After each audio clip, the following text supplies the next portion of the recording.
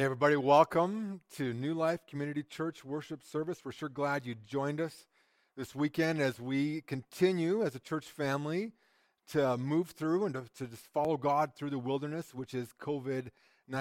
And again, here we are, another week, another online service, but I'm glad you tuned in. If you're a guest, a visitor, someone just watching for the first time, we welcome you here. This is our opportunity to see how God can actually speak to our circumstances and our situation from his timeless and eternal word. And there is a real message for all of us in the text today that I think you'll find very practical. You see, one of the challenges we're facing right now is the area of fear. Initially, when COVID first came, there was the fear for our health, which is still an ongoing fear. As this has progressed, now there's a fear for the economic situation. There's a fear for the educational reality of what this means. For many people, it's an occupational fear, a recreational fear. Will I play hockey again? Will I play baseball? Will I play basketball? Will I play soccer? I mean, these are all fears that are coming out of this COVID reality. And with that fear is the question of how do we answer that? How do we speak to that? And I believe that as we enter into this COVID season, as we move through the wilderness, which is COVID, that we can follow God, that one of the options, and the option that God gives us is to walk by faith. Fear or faith. And that's where we find ourselves in Numbers chapter 14. It's a long chapter. It's a heavy chapter. There's going to be some pretty tough stuff that comes out of this chapter. I'm just going to give you a heads up as we move into it. But I believe that you're watching today because you're looking for some other answer to what you hear on the news and on the radio and on the internet, and you see a lot of fear out there. But I believe God gives us another option, that we can choose the path of faith. And that was the option that was in front of the people of Israel as they sat on the verge of experiencing God's best for them, to move into that promised land that had been promised to them centuries beforehand, that 12 spies had just spied out and saw and just seen how good it was, how great the land was, how much fruit there was there. But 10 came back and brought back a evil report, a report that wasn't completely true. It was falsified and mystified, and they added elements of fear into their report to bring the people to view this land as a place which they possibly could never enter into. They saw the obstacles of the promised land. I mean, those people are big, their cities are fortified, and they're everywhere. But two of the spies, Caleb and Joshua, saw something different. They didn't see obstacles, they saw opportunity. And they chose to move ahead by faith. And so what we have here is this group of people gathered together.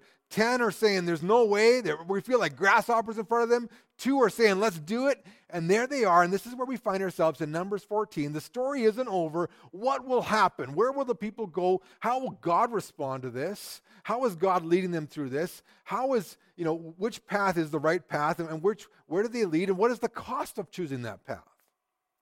That's what we find here in Numbers chapter 14. It says in verse 1.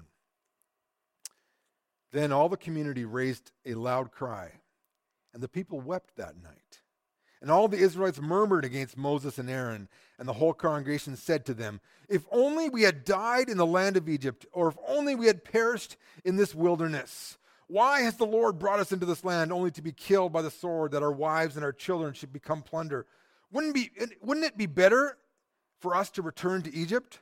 So they said to one another, "Let us appoint a leader and return to Egypt." Now here's what we have. We have this downward spiral. Fear has taken over the hearts of the people. And again, from just a group of 10 men, this false report, this fear-mongering has infected like cancer the whole camp. And first of all, it starts with wailing and crying. And they're moaning and they're emotionally responding to the situation. That turns into this idea of murmuring in chapter 2. This word will show up again and again in this chapter. This word is always used negatively, especially in the Pentateuch, in the first 5 books of the Bible. This is a word which describes God's people when they're wandering away from him. It's a complaining word. It means to express resentment, dissatisfaction, anger, and complaint by grumbling in half-muted tones of hostile opposition to God's leaders and the authority which he has invested in them. They're mumbling, they're murmuring, they're grumbling. that grumbling turns into blaming. In verse 3, they blame God. Why would God bring us to this place just to die? Now, they totally missed the point of God bringing them to that place. They totally missed the whole story. But in their fear, in their inability to see God in their circumstances, all they can see are the obstacles. And now they've gone from whining, crying, murmuring, complaining, blaming God. And so much so that the end of verse 4, they're saying, you know what, let's quit this and let's go back to Egypt. Let's get a new leader. We don't like God's leader. We don't like God's plan. We don't even like God. Let's go back to Egypt. Now, this is what fear does. Fear is many times irrational.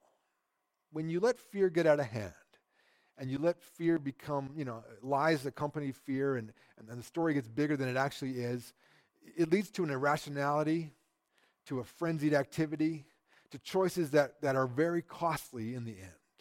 Here, they're willing to abandon the path that God has laid out for them and go back to Egypt. Do they really think that Egypt will welcome them back? Do they really think that life would be better back in Egypt? But all they can see right now in front of them is the obstacles. And fear has become the motivating factor, and they're choosing that path over God's best path for them. Fear. It's really unbelievable that they're there. And in verses 5 to 9, we see the response of faith. First of all, the leaders, Moses and Aaron, it says, then Moses and Aaron fell down with their faces to the ground before the whole assembled community of the Israelites. I mean, these men are showing humility and a dependence on God in that moment. We actually don't hear from Moses and Aaron in this story. I mean, God is speaking, the people are speaking, Joshua and Caleb will speak, but here they're coming before God and they're saying, Lord, we need your help. And then it says that the other two spies, Joshua and Caleb, speak in verse 6. Joshua, son of Nun, and Caleb, son of Jephunneh, two of those who investigated the land, tore their garments. To tear everyone's garments was something you usually did when you were in mourning. It was a sign of contrition, of repentance, of deep emotional response. It showed that you took this situation seriously. They tear their garments, and they say to the whole community of the Israelites, verse 7, the land we passed through to investigate is an exceedingly good land. It's not bad land. It's not a horrific land. It's not wasteland. It is really, really good. He says in verse 8, if the Lord delights in us, then he will bring us into this land and give it to us, a land that is flowing with milk and honey. I mean, part of us experiencing this is we're becoming his people. He's dwelling among us. We're following his laws and his regulations. We're discovering what it means to reflect the glory of God in the midst of a community. And if God delights in us, boy, he's going to bring us in. He's going to settle us. We're going to show the whole world what it means to be the people of God. And they say in verse 9, only do not rebel against the Lord. Do not fear the people of the land, for they are bread for us. I have a picture here of a loaf of bread. You know, in the end of last chapter, the other spies said, we felt like grasshoppers. We're just little edible appetizers for these giants in the land. And Joshua and Caleb respond and say, no, these people are bread. They are the appetizers for us. They're an easy meal to eat. I mean, you feed your kids bread, when they're just getting their teeth because they can gnaw on it. You can feed your elderly grandparents bread without their false teeth because they can just gnaw on it and, fades away into your mouth. I mean, this is a simple, easy meal to eat. And we've got this under control when God is with us.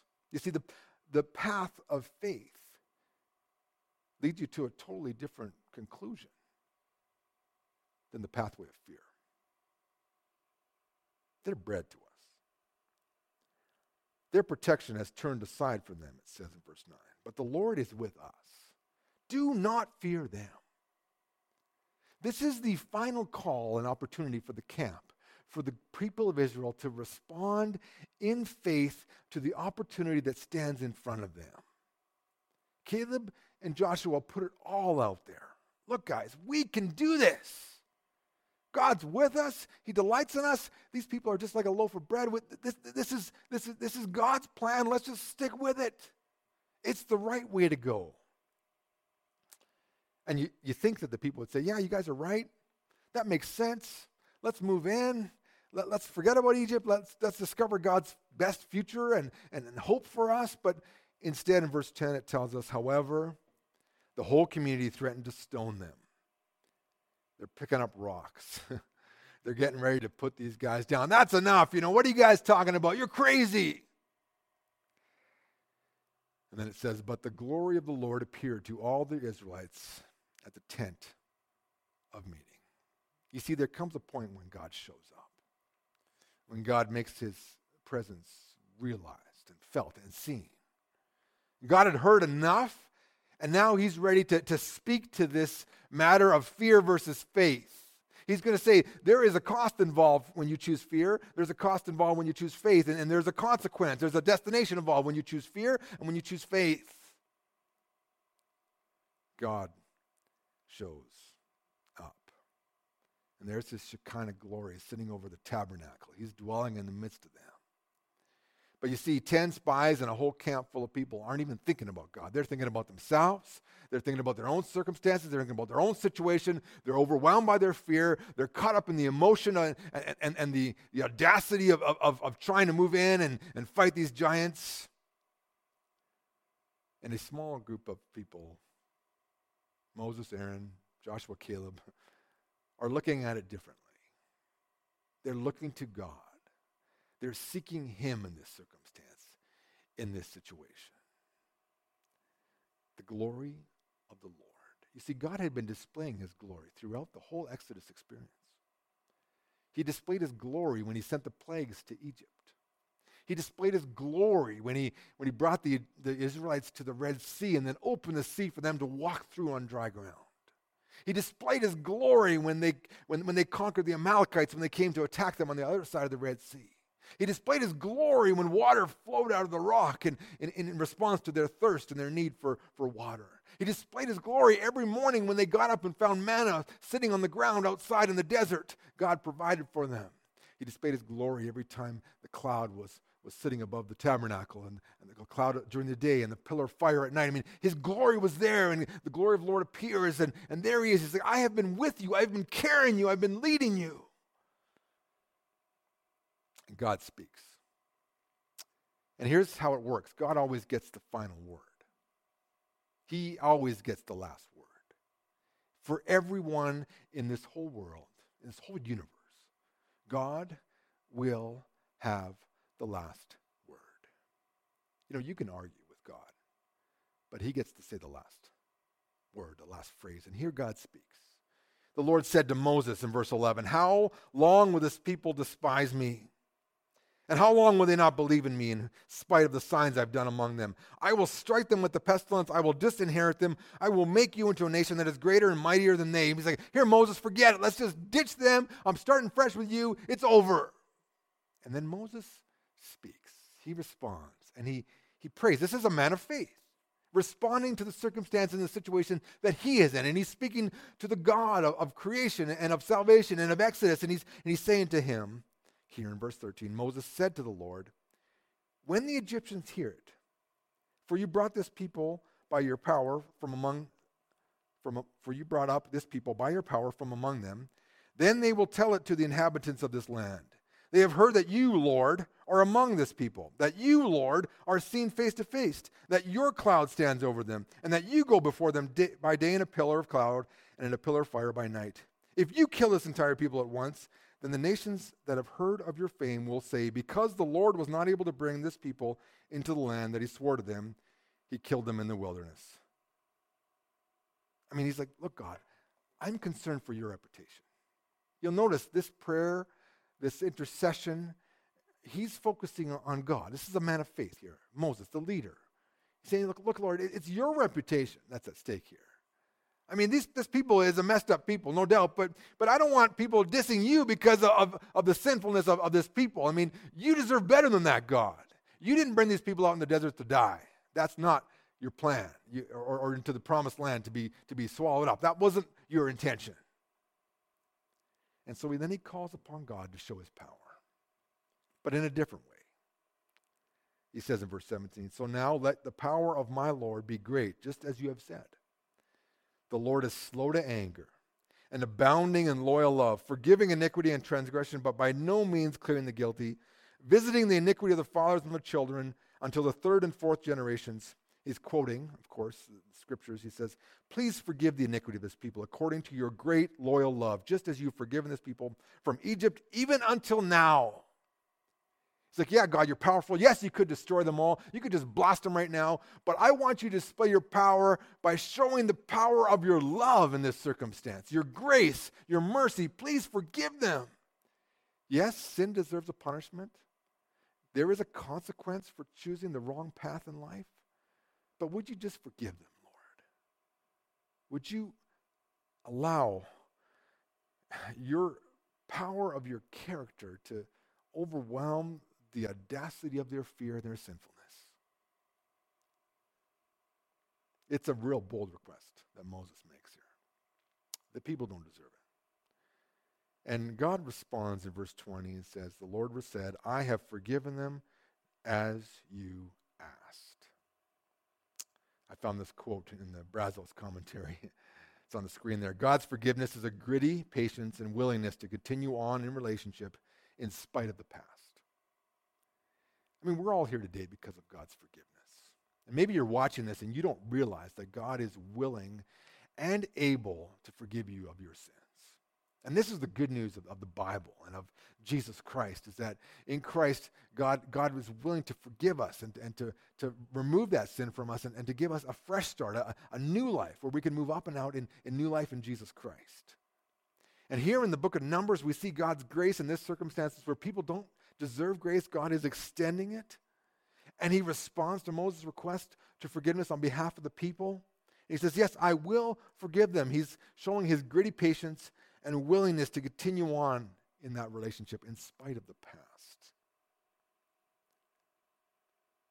But then he replies in verse 21.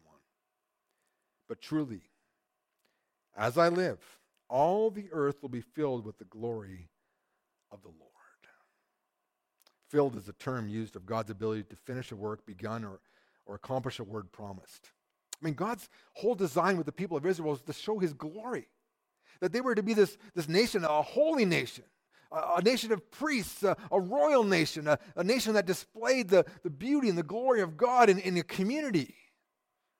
And here they were, stepping aside from that high calling and heading back onto a path of fear and a path of humanism where they were the center of their own lives, where they only viewed life from what they could see and not from God's perspective. And that path of fear will lead them into a very dangerous place and will prove to be very costly. But God says, my glory will fill the whole earth. This is still my intention and my plan.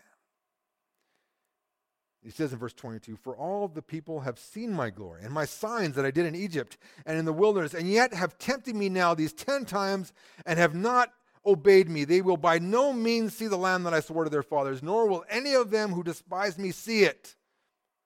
They're not going in. I'm not going to destroy them in one swoop like I suggested at the beginning, Moses, but none of these people are going to get in. They have despised the glory that they have seen. They have taken advantage of the opportunities that I've given them, and they have just spurned them and turned their back on me. I mean, they're willing to go back to Egypt and abandon the path that I've given them. I'm done with them.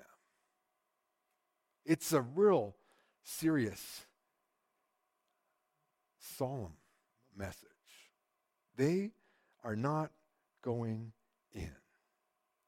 The glory of God is that unchanging beauty of him. It's the magnificence of his reputation, as well as the very reality of his presence. You remember Jesus in the Gospels. He's speaking to some of the towns where he did, miracles, and he says in Luke chapter 10, woe to you, Chorazin, woe to you, Bethsaida, for if the miracles done in you had been done in Tyre and Sidon, they would have repented long ago, sitting in sackcloth and ashes. Jesus is kind of like, look, the very glory of God was among you. I was doing the signs of God, and you still didn't receive them. It's a horrible thing to have been led by God, to have been provided for by God, to have seen his glorious presence, and then to turn away from it. It's an awful, awful reality. And the consequences for the people that chose that path is they will never enter the land. But he says in verse 24, those that choose the path of faith. He says, only my servant Caleb, because he had a different spirit, has followed me fully. I will bring him into the land where he has gone, and his descendants will possess it. Now the Amalekites and the Canaanites were living in the valleys. He says, tomorrow turn and journey into the wilderness by the way of the Red Sea. It's like, the faithful man, the faithful men and women, they will possess the promises that I've given to them because they are stepping in line with me. What is the cost of choosing the path of faith? It's your whole life. He says of Caleb, he has followed me fully with everything. He has given me his all. And as a result, I'm going to take him in with me. We're going to do this together. I'm going to be with him, and he's going to experience the fullness of the blessings that I have in store for those who believe in me. It's a heavy cost, but it comes with incredible blessing. The cost of fear is failure and the inability to receive the fullness of God in your life. Now, this is a unique situation that none of us are going to be living in. There is an immediate application that applies to the Israelite community that doesn't necessarily apply to us, but the principles are similar. God wants you to experience the blessings of obedience. But when you choose your own path and you choose to follow fear and get involved in the frenzy and go with the crowd, you will find yourself in difficult and dangerous circumstances.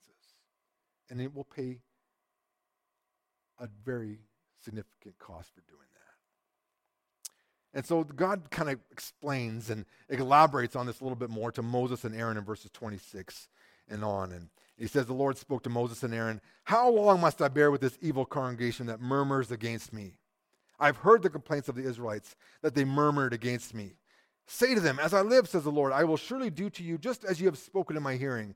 Your dead bodies will fall in this wilderness. All of you who are numbered according to your full number, from 20 years up and upward, who have murmured against me, you will by no means enter the land where I swore to settle you. The only exceptions are Caleb, son of Jephunneh, and Joshua, son of Nun. But I will bring in your little ones, whom you said would become victims of war, and they will enjoy the land that you have despised. But as for you, your dead bodies will fall in this wilderness, and your children will wander in the wilderness 40 years and suffer for your unfaithfulness until your dead bodies lie finished in the wilderness. According to the number of days you've investigated this land, 40 days, 1 day for a year, you will suffer for your iniquities, 40 years, and you will know what it means to thwart me. I mean, God is just laying it out real clear, real straight. He talks about their dead bodies. That's the corpse that's in the state of decay and stench. For 40 years, you're going to experience death every day. Every day, someone's going to die. Multiple people are going to die every day. As a reminder to you of the path of fear and where that leads you. Until the 40-year period is done, then I will bring a new generation to this land who will trust in my promises, who will walk by faith, who will claim the inheritance that I've promised to Abraham and his descendants, and they will experience it because they will follow me, but this group will not. Even in verse 33, he talks about your unfaithfulness. I mean, literally in the Hebrew, it's for your whoredoms, for your prostitution, for the unfaithfulness, your spiritual unfaithfulness to me, you will not enter this land. And he says in verse 35, I, the Lord, have said, I will surely do this to this evil congregation that has gathered together against me. In this wilderness they will be finished, and there they will die. Again, God gets the final word. It's a serious word. It's a solemn word. It's a heavy word. But the reality is they had every opportunity to do the right thing, and they chose not to.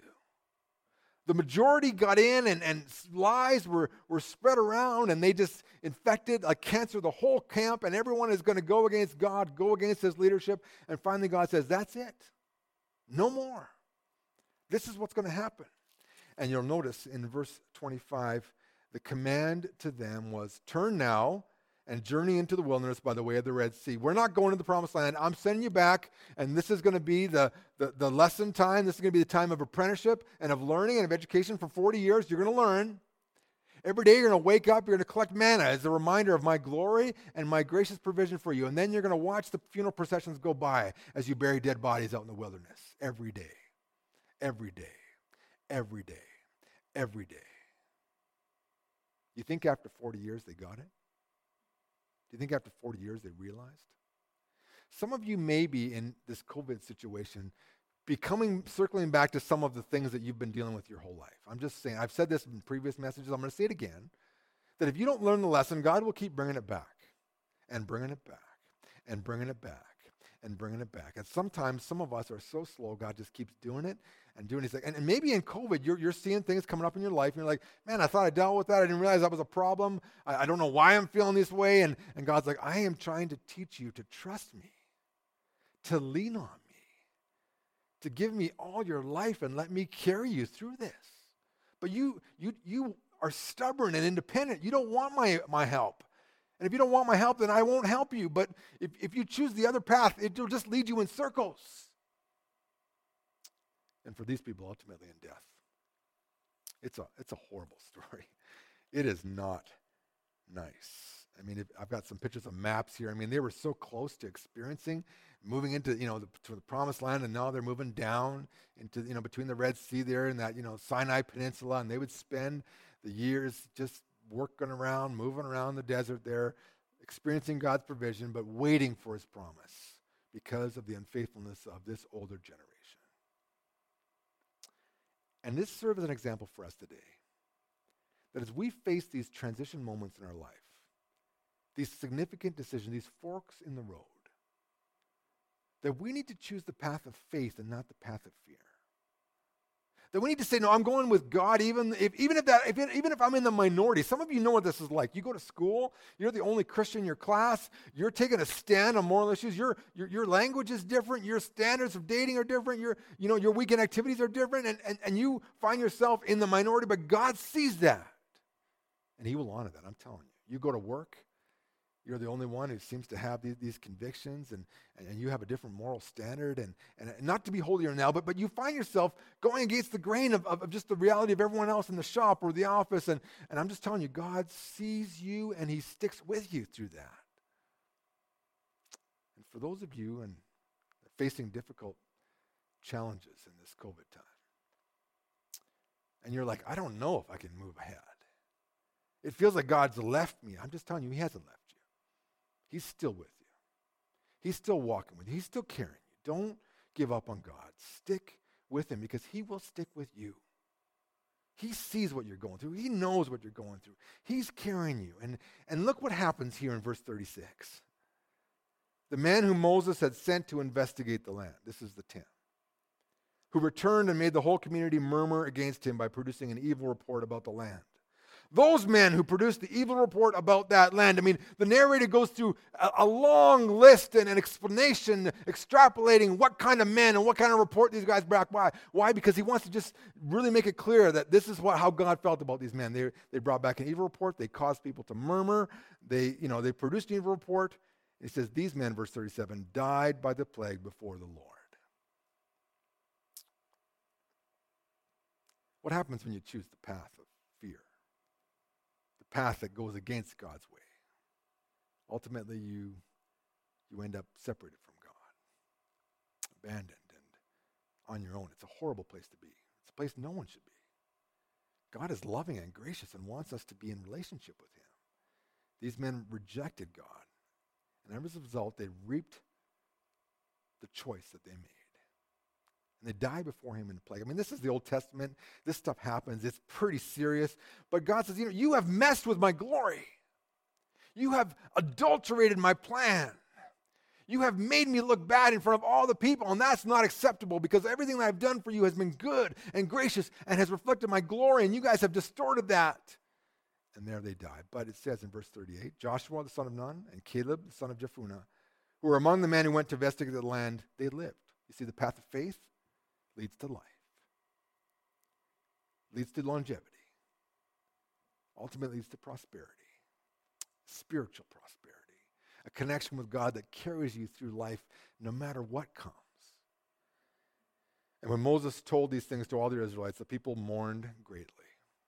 I mean, they're sad finally sad, we think. But then right at the end, in an odd sort of way, it says, early in the morning, they went up to the crest of the hill country, saying, here we are, we're ready to go up to the place that the Lord commanded, for we have sinned. But Moses said, why are you now transgressing the commandment of the Lord? It will not succeed. I mean, God said, look, turn and head into the wilderness. This is God's command. They're, no, we're ready to go. They're thinking two wrongs make a right. God's like, no. I've told you the way it's going to be. Go into the wilderness, live out those 40 years, and let your kids and grandkids enjoy what I've promised for your people. Do not go up, Moses says, verse 42, for the Lord is not among you, and you will be defeated before your enemies, for the Amalekites and the Canaanites are there before you, and you will fall by the sword, because you have turned away from the Lord. The Lord will not be with you. But they dared go up to the crest of the hill, and although neither the ark of the covenant of the Lord nor Moses departed from the camp, so the Amalekites and the Canaanites who lived in that hill country swooped down and attacked them as far as Hormah. I mean, it's a failure. I mean, the chapter ends on this like depressing note. Did you not learn? No, they didn't learn, and they still haven't learned. And it's going to come up again in the book of Numbers. And as they journey through the wilderness, stuff comes up in their life, and God wants them to deal with it. But if you're selfish and not walking by faith, you won't deal with it, but you'll reap disastrous consequences. I mean, God's gracious nature is that he did not destroy them. He allowed them to live. He allowed them to continue to populate and to birth a whole new generation that would enter into the land. But they missed out on God's best for them because of their fear and because of their own selfish need to have control in the situation, instead of letting God just lead them and have his way. As we move through COVID, those choices are in front of you, fear or faith. You'll be tempted to respond in fear. And when you go on that path, it is a destructive path, and it drags people down with you. But when you go by faith, it totally changes the way things work out for you. And we as the people of God, I'm speaking to believers watching this video right now, we are called to demonstrate God's glory by responding to our circumstance and situation in faith. That our neighbors, our coworkers, our unsaved family, those that haven't yet followed Jesus, look at us and say, well, how come they have peace in this situation? How come they're not concerned about dying or bankruptcy or who knows what, or politics? How come they're not getting into a frenzy? Why? Because we have faith. We're deeply entrenched in the promises of God and the presence of God and the power of God. And this chapter, long chapter, shows us that, God is with those that stick with him. No matter what happens, I'm encouraging you to stay with God. And today, if you're watching this and you don't have God in your life, and you've sort of been pushing him out all these years, and now you realize you don't have control over your life, there are things that go on in this world that are just beyond any human involvement or intervention. You realize, man, I need help from above. Now is your time to turn to God. And what we find in the Bible is that God will graciously receive those who come to him by faith. That when you come to him, when you turn to him, when you confess your sin and put your life in his hands, he will carry you through.